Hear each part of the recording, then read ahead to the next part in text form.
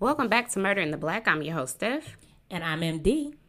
And we are going to get into our episode for the day. Well, you have to do your thing. Yeah. I'm sorry. Exactly. Grab your coffee if it's the morning or your wine if it's the evening. But either way, let's get into it. All right. So you have entitled this, MD, what? My House Too. Like TOO, like also. Yeah, because, some people... they get that confused. I was one of those. They do. But it's, two also. Mm-hmm. So My House Too. Mm-hmm. And our story takes place in Nebraska. And MD and I were talking before we started recording. We used to watch City Confidential. And I feel like only the real OGs will remember that. Yes, real OGs of true crime. Right. And so we loved how they gave you a little bit of background about the city or just the state that it took place in. And so I'm going to give you a couple of random facts about Nebraska. And if you're from Omaha, feel free to drop down in the chat and tell us something. Tell us something unique about your city. Hey. Okay, so the first thing is that it's the birthplace of Kool-Aid. Of Kool-Aid. Now, you also have to be an OG to know about Kool-Aid because nowadays nobody's drinking Kool-Aid like we used to. Right. And you pour the little pack and then you pour a whole bunch of sugar in addition to. Mm-hmm. Oh, yeah. Oh, yeah. This guy named Edwin Perkins invented that, and how he came up with it is he transformed his soft drink syrup, Fruit Smack, into the famous Kool-Aid powder. Interesting. Making it easy to ship and all that stuff. I never knew that. Yeah. It has the biggest indoor rainforest. So I never knew that. I mean, I didn't even know that an indoor rainforest existed, let alone that they had the largest. Same. Now, this is very interesting. It has a lighthouse, but there's no ocean. The state of Nebraska is nowhere near an ocean. However, there is a lighthouse that stands along the road of Ashland, Nebraska. That's interesting. That is, because when I think of a lighthouse, I absolutely picture it being in the middle of an ocean or on the corner, like the edge, the outer bank. Right. So... Interesting, Nebraska. I mean, it has around it a 40-acre lake nearby, but I'm assuming that's man-made. So, it is what it is. Last fact is Nebraska originated with the OT Indians. The word Nebraska means flat water and refers to the Platte River that flows throughout the state. And, just a tidbit, a lot of our states get their names from Indians because, they belong there first. Right, because they are the true natives of this country. But that's 5 random facts. I bet you didn't know it. Let me know if you know it or not. Hit it in that poll as soon as you can. Go on, MD. Tell us about it. So let's dive into this case. So as Steph said, we are taking you into Omaha, Nebraska. And Darlene Endsley decided back in 2014 that she was going to come on back to Omaha, Nebraska. She was living in Georgia for quite some time, and her daughter, one of her daughters, had recently passed away, and that just kind of nudged at her that she needed to get back to her family and try to make sure she nourished her relationship with her remaining daughter and her daughter's children. So she moves back to Nebraska, and when she comes back, she stays temporarily with her daughter, but it really wasn't a lot of room for her to live there. And so her daughter was nudging her to, you got to find your own space because I don't really have a lot of space here. And so she looks across kind of the street and she's like, sees that there's this for sale sign, and for rent sign. So she decides, let me go check this place out. This may be a great spot for me to find a place to live, because she didn't have a lot of money to be able to go rent out a house or rent out an apartment, but she could rent out a room. And so she goes and knocks on the door, and lo and behold, she realizes she knows the owner of the house. Her name was Angela Parks. And so Angela was living there and she was renting out the space. Now, Angela was also renting the house. So she didn't own the house, but she rented the house, and she was renting out a room in the house. And so Angela Parks and Darlene, they knew each other. They grew up together and they were familiar with each other. I wouldn't say that they were like best friends or really even close friends, but they were familiar with each other. Familiar enough that Darlene's daughter even recalled times growing up where she would see Angela in the house and around, events that they may have thrown. And so this was just really refreshing for Darlene to see, oh, wow, like this is somebody I know. Hopefully this is a place that I, like, and she is willing to accept me. And of course, that's exactly what happens. She comes in, she visits looks around the house, and she recognizes this is a perfect spot for me. Angela tells her how much it costs, and she's like, that's right in my wheelhouse. I can afford it. Let's go. And Angela says, hey, you can move in as soon as you want. She moves in that day. And now Darlene does not have a lot. She's not coming with a lot. She didn't have a lot of luggage. She didn't have a lot of belongings. She didn't have a job. So she doesn't have a lot of stuff. And Angela recognizes this. And so Angela's like, listen, until you get on your feet and you get your own things, feel free to use my dishes and things around the house that you may not have of your own at this time. And so Darlene's like, man, this is amazing. This is exactly what I needed. I couldn't have asked for a better situation, a living situation. But just 1 week, guys, into this living arrangement, things, they kind of start to shift. And I think this happens with many roommates. You go through this honeymoon phase, is what I like to call it, where you're getting to know a person and you put forth your best effort. But when you live with somebody, that dies really quick because you want to be comfortable in your house. And so you really kind of remove the facade of who you appear to be to the general public, and you become who you really are, right? And so they begin to see really how each other really lives. And Darlene is super clean. She's like, constantly straightening up. And I think also some of it is indicative of the fact that she felt like she was getting such a great deal to live there and to use Angela's belongings. So the least she could do, which is the way that I think, the least I can do is make sure this house stays clean. I'll clean it. I'm going to clean it from head to toe, from top to bottom. And so, but Angela, and I wouldn't say that she was junky. She just wasn't near as clean as Darlene. And so just nuances and differences like that start to present itself. Well, one day, Angela comes into the kitchen and she goes to the cabinet to reach for her favorite cup, and none of the dishes are where she has them. And we all have a place for certain dishes, right? You have your cabinet for your bowls and your plates, and you have your cabinet for your cups, and so she has her cabinets in the order to which she's accustomed. When she gets in there, they're not there. And she's trying to figure out, where are they? This is where they always are. Where did they go? And Darlene says, oh, I thought that wasn't the best place for them. So I moved them. Steph, how would you feel? I don't think I would care. That in particular doesn't irritate me. Like, my husband, when he puts up the dishes, he don't always put like the plasticware where it's supposed to go. But I never say anything about it. I just move it back because that doesn't irritate me. But I could see how, if she had lived in there for a while by herself, so I could see how you were like, where is my cup now? What are you doing?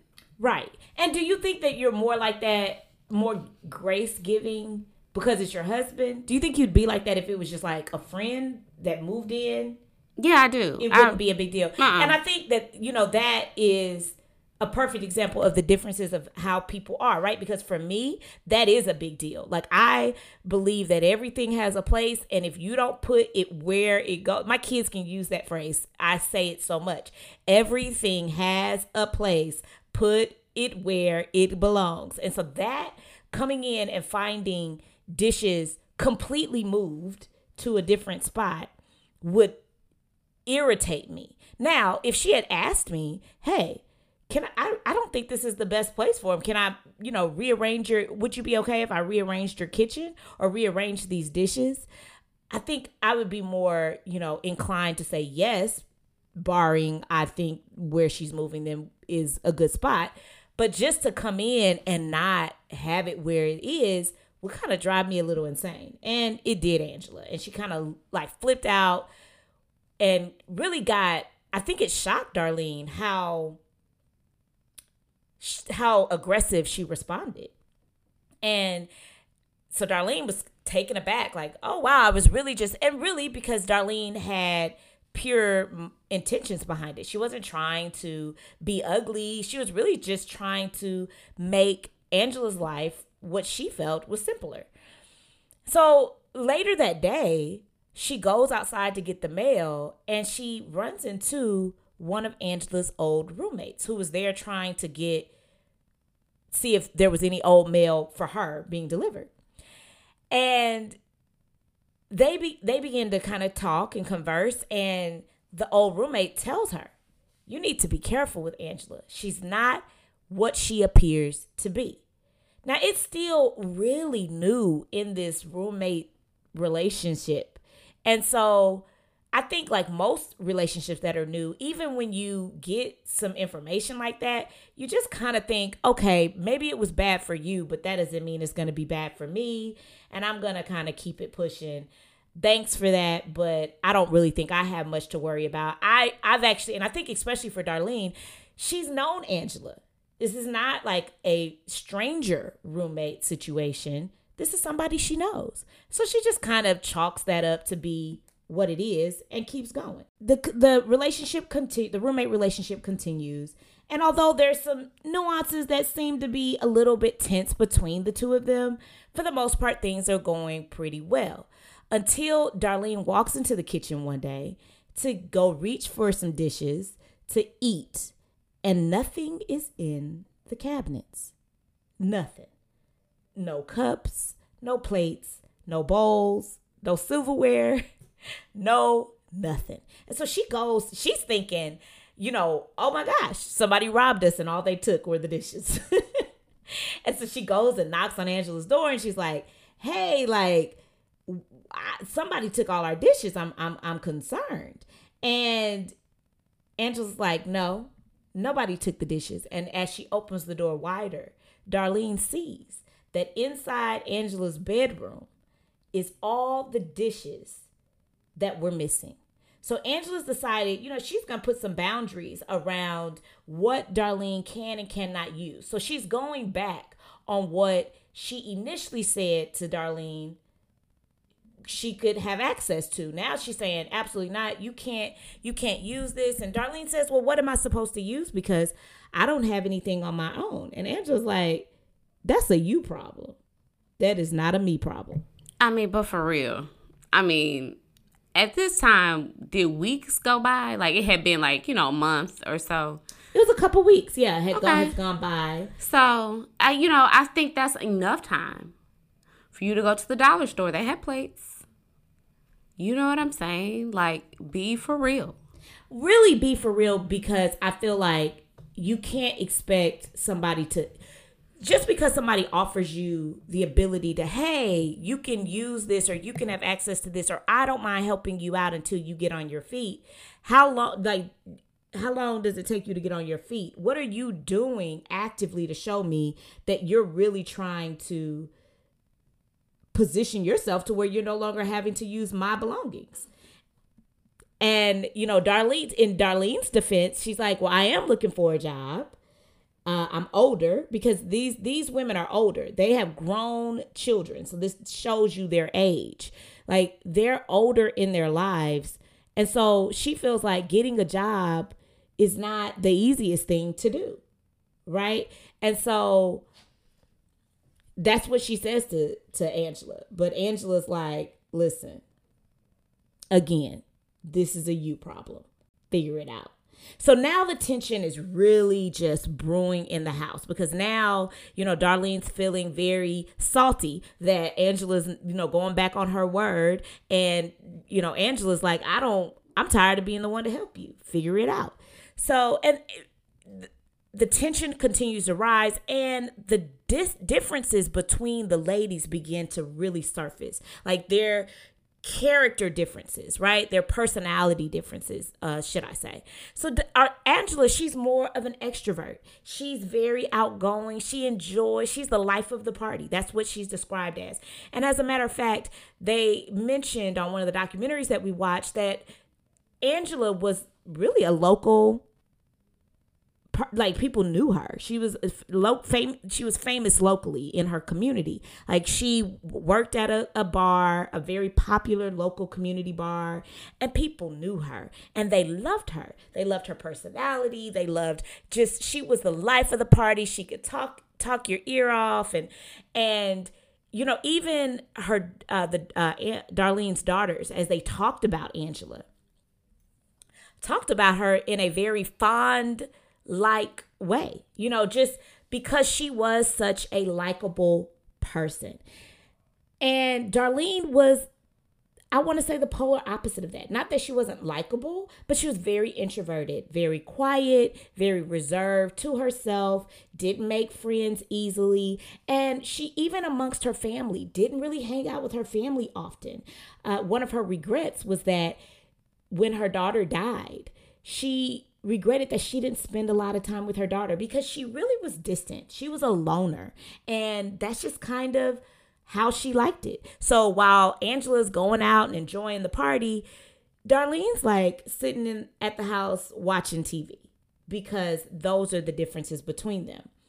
And that began to really surface as the tension began to rise. And Angela began to tease Darlene for being introverted and for not going and hanging out with her family. She would make fun of her and say, well, that's what you're so bored and lame that even your own family doesn't invite you to, you know, holiday functions. And so this began to really kind of get under Darlene's skin and really made her, you know, feel sad that, you know, here her own roommate / friend is really kind of teasing and poking her. So she began to confide in her daughter that she didn't feel comfortable living with Angela anymore. She really felt like all they did was bicker and fight and argue, and Angela would tease her. And she just was expressing to her daughter that I don't think this is the best situation for me. And maybe this ex-roommate was onto something when she said that Angela's not the person that I should be, you know, living with, and she's not who she appears to be.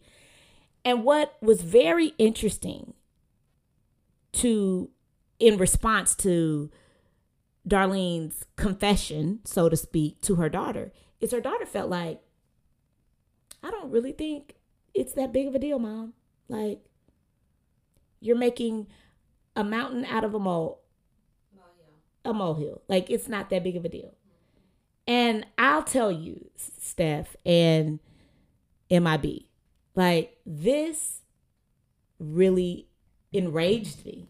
Because, you know, I think, you know, you project, or I do, let me say that. I project when I'm watching things on TV. I imagine that it's my mama, that it's my daddy, that it's my sister, my brother, you know, and I'll get real invested into whatever it is I'm watching because I'm projecting myself into the scenario. And I cannot imagine for 1 second my mother calling me and confiding in me that she feels uncomfortable. And then my response is, it's really not that big of a deal. What do you think, Steph? Yeah, that is super frustrating. And like you, I project too. But it made me feel like, you know, maybe she and her mother weren't as, you know, super close. Like, she was obviously close enough for her mother to move by her.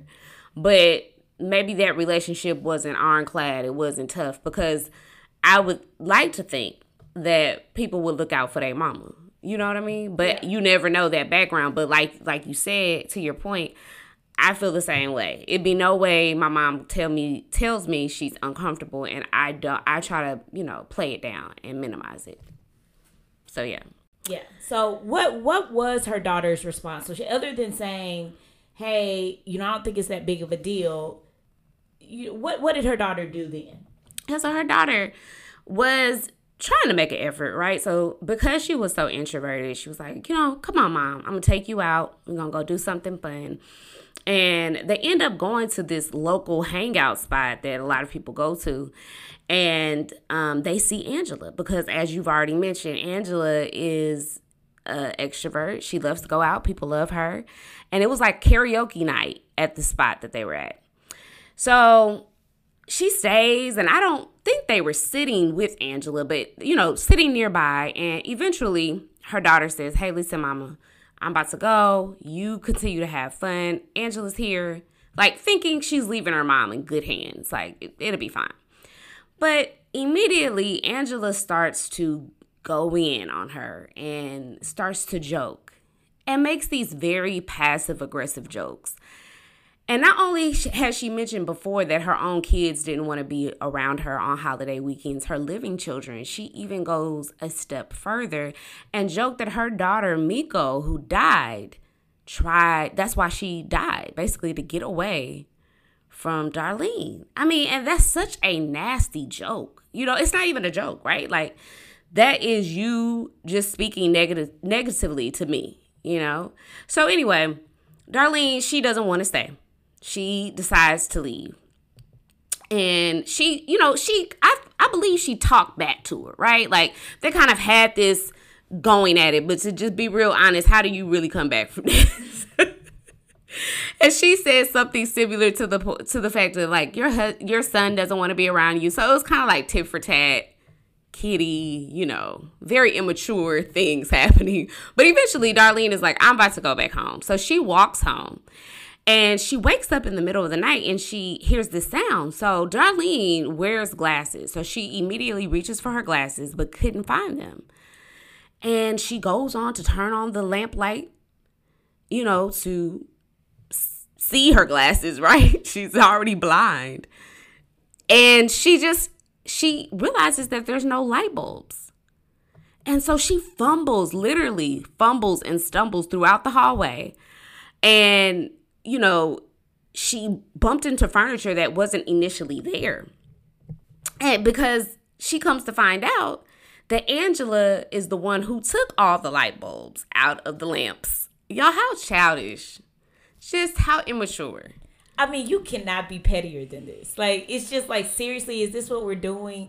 These are grown women, y'all. Like, these are grown women with grown children acting. That's why being immature has nothing to do with age, because this right here is so petty.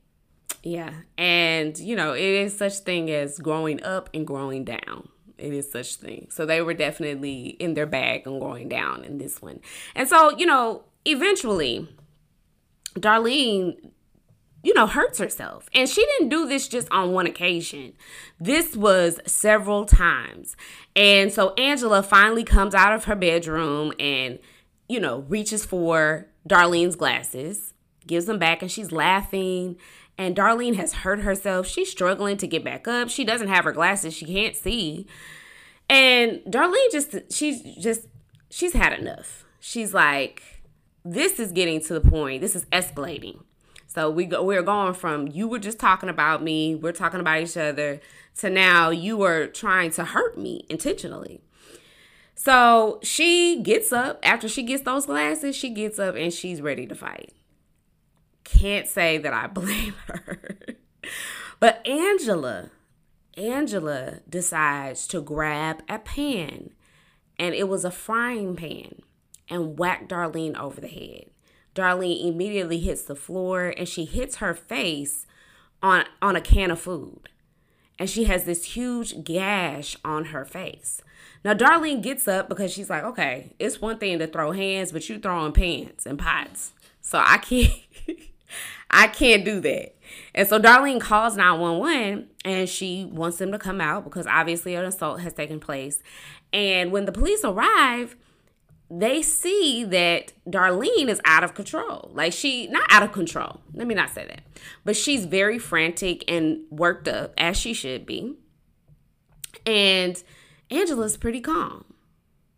And so the police believe, so Angela she tells the story that it was Darlene who attacked her and she was just defending herself. And of course, Darlene is screaming and yelling, no way. She looks like the crazy one now because she's the one who's like, I didn't do this. It was really her. But the police go with her story.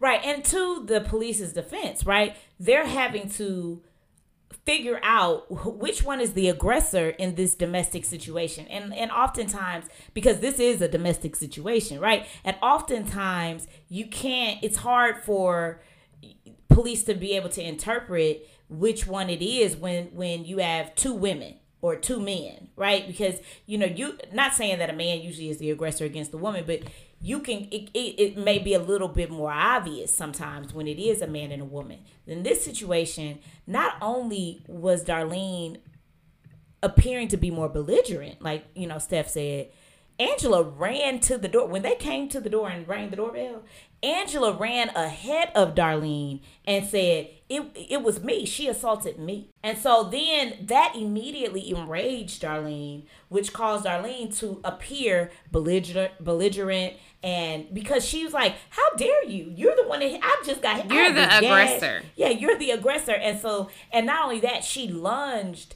at Angela during this interaction, which solidified for the police that, yes, Darlene is the aggressor. So they take Darlene to jail, and she spent the next 3 days in jail. Finally, her daughter comes to pick her up, and she is telling her daughter, like, I don't want to go back here. I don't want to be around this lady. This is escalating. I don't want to do it. I'm scared. Like, I don't know what this lady has hit me across the head with a frying pan and left a huge gash on my face. And her daughter told her, listen, I don't have any space at my house. She had children, and she told her mom basically, hey, you're going to have to go back, and lets her mom out of the car, back into hell. I just listen. And I know, I love what you said earlier, Steph, that they may not have had this ironclad relationship like we have with our mom. So, you can't project that on them. But they had a relationship, and it didn't appear that it was a bad relationship. I think the way that her daughter described it was, mom just was very introverted, and she didn't like to be around a lot of people. And so she didn't always come to family functions and events. But it was never like, yeah, me and mom really struggled in our relationship. You had enough of a relationship where she's confiding in you about her difficulties. You're picking her up from the jail. There is just no way. Mom, we finna sleep in this bed together. Right. I mean, I think, and even if we gave her the benefit of the doubt when her mother first complained, this has escalated to this woman putting her hands on your mama. So at that point, okay, now I thought it was nothing before, but now, girl, I have actual evidence that it is something. Right, it's something here. My mom spent 3 nights in jail, and she has a gash on her head. Right. I'm not sending her back into the lion's den with the crazy woman. But that's exactly what she did. And MD, correct me if I'm wrong, did Darlene or Angela file a protective order at this time? Yeah, so this is where, as she sends her mom, to her defense, she doesn't just send her mom back in there and say, go figure it out on your own. Good luck. She says to her mom, like, I don't have a place for you. I would want you to be here, but I don't have a place for you. And so I think the best thing you can do is file a restraining order or a protective order against Angela. And that way, if you are granted this protective order, right, Angela is no longer allowed to stay in this house. Like, they're going to move her out. Okay. So if she was granted the protective order, she would, because you can only be so many feet within a person during a protective order, right? So if we're roommates and I get a protective order against you and they grant it, you're going to have to move. Right, because you need to give me 50 feet. Right, and so that was her daughter's solution, which was not a bad solution, right? And so Darlene goes and does that. She files this restraining order against Angela. Well, there has to be, unless it's an emergency restraining order. Like in Texas, you can file an emergency restraining order or protective order. And in those cases, they immediately grant you the protective order, and then you'll have a hearing in a few days to solidify continuing the protective order. But typically the way it works is you file an application for the protective order, and then there has to be a hearing on the protective order, at which point the judge will rule whether or not they're going to enforce the protective order. So in this time, she files this application. They send notice to Angela, which is what procedurally is supposed to happen. Angela receives that notice. Angela's like, oh, heck no. And so Angela then goes and files an appeal, and in turn files her own protective order against Darlene. So now there has to be this big hearing as to which protective order is going to, if any, is going to be granted. Right. So in this interim where they're trying to figure that out, Darlene feels like, I'm going to call the landlord because surely he will be on my side, or at the very least, he will be able to talk to her and maybe it will calm down. But the landlord is like, that's between you guys. Figure it out. But the tension was escalating. I mean, can you imagine you file a restraining order against somebody, you're still living in the house with them, and then they find out and go do the same to you? Like, it was just a very scary situation. And Darlene recounts that she absolutely felt like a prisoner. She was scared. She didn't know what would tip this lady off, or what this lady would do, like steal her glasses and take out light bulbs. She just didn't know. And so she was very scared. So Darlene, at some point, she goes in the kitchen and she spills some food on the ground. And Angela, I guess that was the straw that broke the camel's back for Angela, because she lost it. And this lady didn't pick up a pan or a pot this time. She picked up a hammer and she hit Darlene in the head with the hammer and then threatened her with a knife. I'm just going to let that sit. So they're spiraling. And Darlene has now, nothing really came of that, MD, right? Like nothing, that particular incident, nothing came of that. Right, nothing came of that. I think that just continued to add fear for Darlene. And it was just one of those situations that sheds light as to why Darlene felt like a prisoner in her own, in this house. Like why she felt like, I can't do anything. I can't escape this. And so it's just highlights. It's not clear when that incident took place in correlation to the main event, but it was one of the incidents that highlights Darlene's fear. Yeah, and this is very reminiscent of like domestic violence. Would you say? I mean, absolutely. It sounds like it. It is absolutely a domestic abuse type situation, and it's really interesting you say that because that's exactly how her daughter described it. So she is now living in this constant state of fear. Everything is really spiraling out of control. And Darlene decides that I don't know what's going to happen, so I need to sleep with a knife under my pillow because I just don't know what's going to happen. So in early 2016, an event happens that changes everybody's future. 911 was called, and Darlene is on the phone telling them that she has stabbed Angela. Now, what we do know is the police came on scene, and we do know that Angela sustained 3 wounds to her upper body, and 2 of them punctured her lungs and her kidneys. And so when the ambulance arrives, Angela's taken to the hospital. They don't know. It's touch and go, right? They don't really know her condition or if she's going to live or not. And Darlene is sitting in the house, in a shock, paralyzed by what just happened. Like, definitely in that fight or flight mode. And she just, she doesn't really know. And so she has the knife in her hand. And of course, police arrest her and charge her with 2nd-degree murder.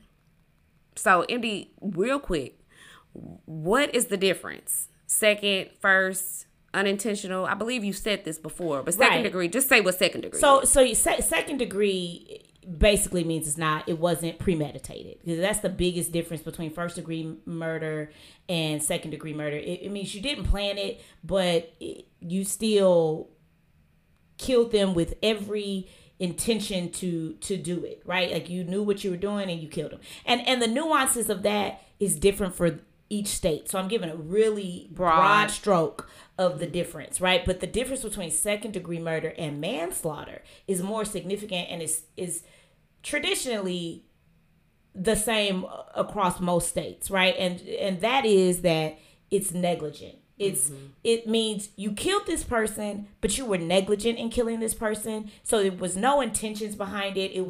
It's more indicative of you were driving while drunk, right? Like you had enough knowledge to know you shouldn't be driving while drunk, and you know that driving while drunk can cause something to happen to somebody else. So you were negligent when you got behind the car, and your negligence resulted in someone's murder. So that's why it's at the bottom. It's not. It's one of those. You were negligent. So in this case, you're negligent for holding a knife and taking a knife to defend yourself, knowing that a knife could in fact cause. Or a better example is you are negligent when you shot a gun in the air. You didn't mean for that bullet to hit anybody. You shot it in the air. But the pure act of shooting a bullet in the air could result in somebody dying because that bullet could come down and strike somebody and kill somebody, right? So that's the difference between first, second, and manslaughter. Okay, that's perfect. So as the police are digging around, well, first, let me say that Angela did succumb to her injuries, and she did so that night. So that's part of the reason why I think they charged her with second-degree murder. And as the police and the prosecutors and her attorneys are kind of like digging into this case, they see, because of those protective orders, that there is a history of violence that existed between the both of them. And so because of that, she ended up pleading guilty because the prosecutor dropped it down to manslaughter. She pleaded guilty for manslaughter and received 8 to 10 years. She was released for early probation in 2021, and she only served 3 years. So she'll have to finish out the rest of her sentence doing community service. Now, we've watched this episode. It's on the show Fear Thy Neighbor. And there's just not a ton of Black people on there. So I don't know what episode, but just I think that there are 6 total episodes, and it's the episode before the last episode. So it's either episode 5 or episode 4 if there's 5. It's not that many episodes. It's only one season of Fear Thy Neighbor. Fear Thy Roommate. So you'll easily be able to see it. It's literally 2 episodes about Black people on this season. Yeah. We've covered the first one, and now we're covering this one. Yeah. And, so we highly encourage you if you want a little bit more background, but I feel like we covered it pretty well. So she was featured actually in that episode. So I was kind of confused watching it in the beginning. I'm like, oh, well, maybe it didn't end bad. Like maybe this did not end in somebody's death. But tragically it did. And from the beginning, Darlene was very remorseful that she ended up taking Angela's life, that this situation just ever existed in the first place, right? But she felt really bad. And so she showed remorse and repentance. And obviously there was a history of violence. And I'm glad that the prosecutor, saw that and allowed her to plead manslaughter. So that's the end of this case. Let's go ahead and get into our takeaway. MD. So, I think the biggest thing, I was very literally screaming at this episode. I am not lying to you guys. Like, I was screaming at the TV. And I'm not a person that typically talks to the TV or the movie theater, the screen. Like, that's not me. I usually am just like watching it. I may be shaking my head, but I was very literally screaming at the TV because I could not, in my mind, begin to even comprehend on any level how her daughter did not come to her aid. And I get it. It's not intentional. She didn't mean to do it. Hindsight's 2020. She could easily be like, I wish I had if I could have done. It's just for me, there's this lioness type of protection that I have over certain people in my life. And when it comes to those people, I'm going to protect them in a very lioness type of way, fiercely and very passionately.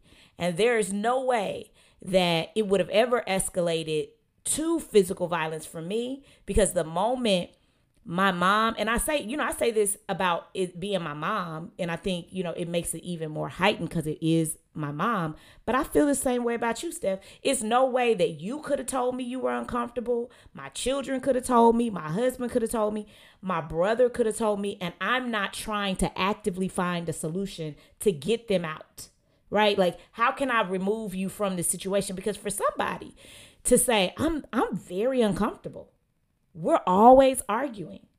I don't feel safe in my own home. Listen, your house is supposed to be your sanctuary. That's why you have laws in most states that if somebody were to break into your home, you have the right to stand your ground and to defend your dwelling, because your dwelling is supposed to be one of the most sacred places that you have access to. And it's also the reason why you have to have a warrant. You can't just walk in to a person's house. You have to have permission to gain access. And so for you to not feel safe in your own home, there's just no way. So I guess my takeaway is we've got to be better about listening to our loved ones when they're saying, hey, I'm not comfortable. I'm nervous. I'm scared. For somebody to be transparent and vulnerable to say that to you, it is now your business. You're like, that's not my business. No, it is now your business because they've made it your business. And so figure out how you can help that person. Because see, this didn't have to result in Angela's death either. Was Angela wrong for how she was treating Darlene? Absolutely. But did it have to ever escalate to the point where somebody died? No, it just really didn't. And the restraining order, it only heightened the tension in the end. It is a good, when you can implement it in a way where y'all are already not living in the same place, it's a good tool to be able to try to set some historical groundwork should anything happen, right? But it is just a piece of paper. It is just a piece of paper. So, what do you think, Steph? Yeah, I'm with you 100%. I mean, I think what you take from that is what you said. Like, you have to listen to your loved one.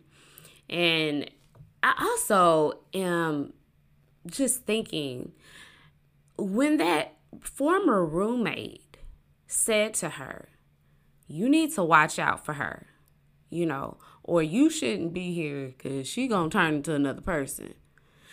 Everything that glitters is not gold. And one thing that you said, MD, is that everybody loved Angela. She was loved in the community. They thought she was the sweetest thing. And I even think because she was so loved, I think maybe that has something to do with the daughter being dismissive at the beginning, right? But you can be this person out there in the world, but the people that you live with, they know how you get down. You know what I'm saying? And I wish that at that point, when she, went to that nightclub and Angela did what she did, and then she saw for herself that, okay, this lady is hiding my glasses,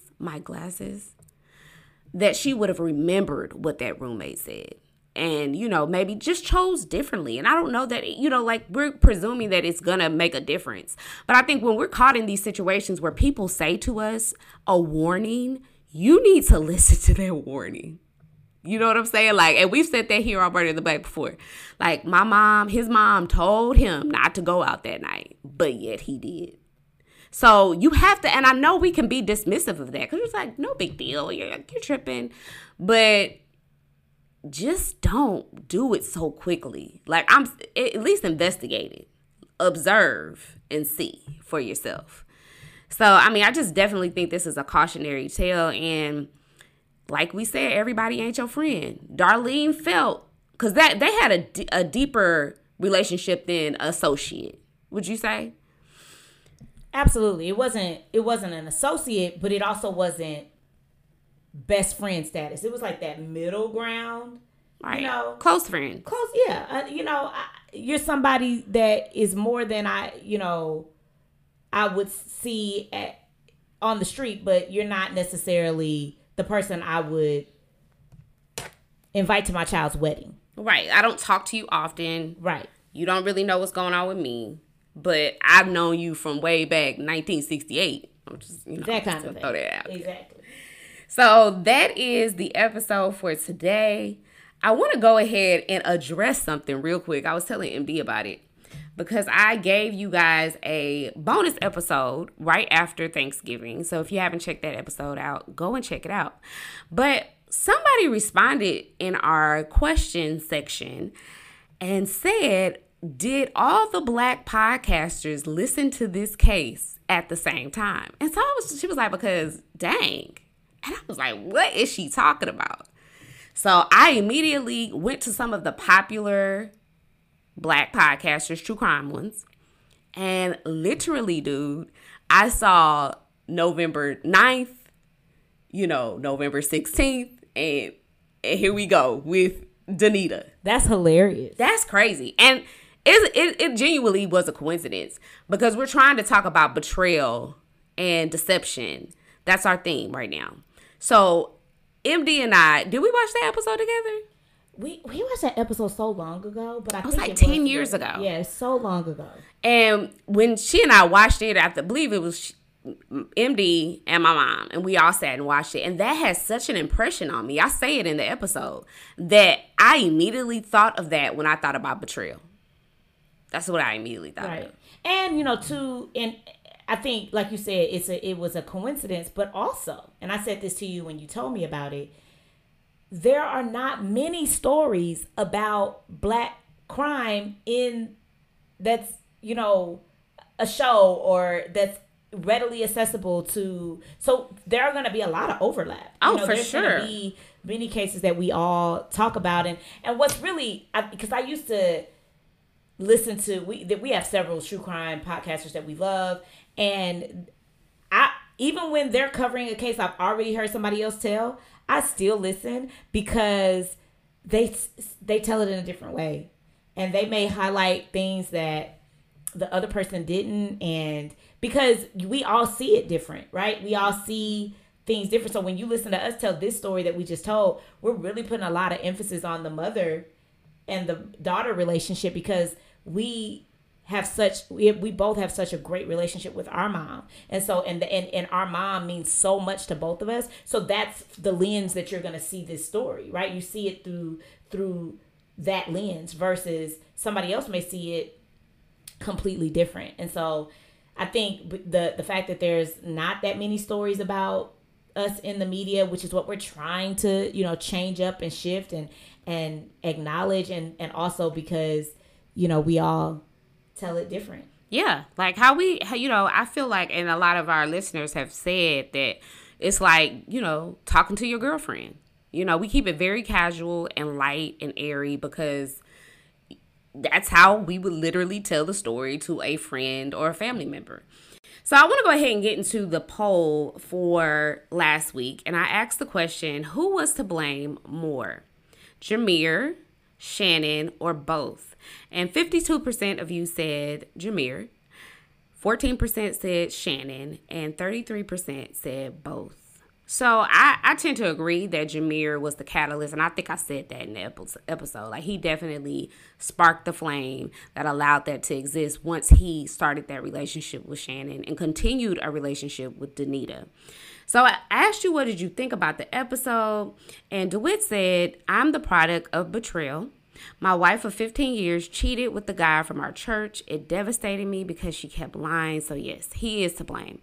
I wish I could give more details, but he didn't have enough space. I feel you, DeWitt. I'm sure you were absolutely devastated, and I wish you healing on your journey. And I appreciate you for sharing that. That's pretty personal. Kiki said Jameer had the opportunity to let Danita know about Shannon as soon as he started integrating herself into his community, when she moved into his community. He definitely set Danita up for failure. I agree, Kiki. Yeah, he did.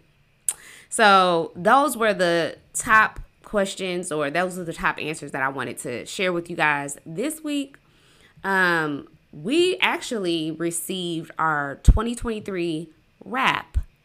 And that just means that Spotify gathers all of our analytics and they put it together and we can see it. And so I'm just so happy with how we ended up faring this year. I think we did exponentially well in comparison to last year. And you guys have been sharing, like the amount that y'all have been sharing. I appreciate it. And I didn't know they could track, MD, they can track when you copy a link and text it. Oh, wow. But I'm not, I shouldn't be surprised because they're also watching what I talk about. So same. Yeah. Right. So we appreciate y'all, man. We just want to, let you know that we really, I know I say that a lot here, but I'm humbled. So every time I feel like somebody listening to little old us in Dallas, I'm like, oh, y'all like it? Oh, okay, for real. So it's always a humbling experience for me. So I just want to say thank you for that. And we have a couple of case suggestions, MD, that I want to comb through and maybe present to you guys in the following weeks. So make sure you send in your case suggestion. And we will see you next time. Until next time, friends, this is Murder in the Black.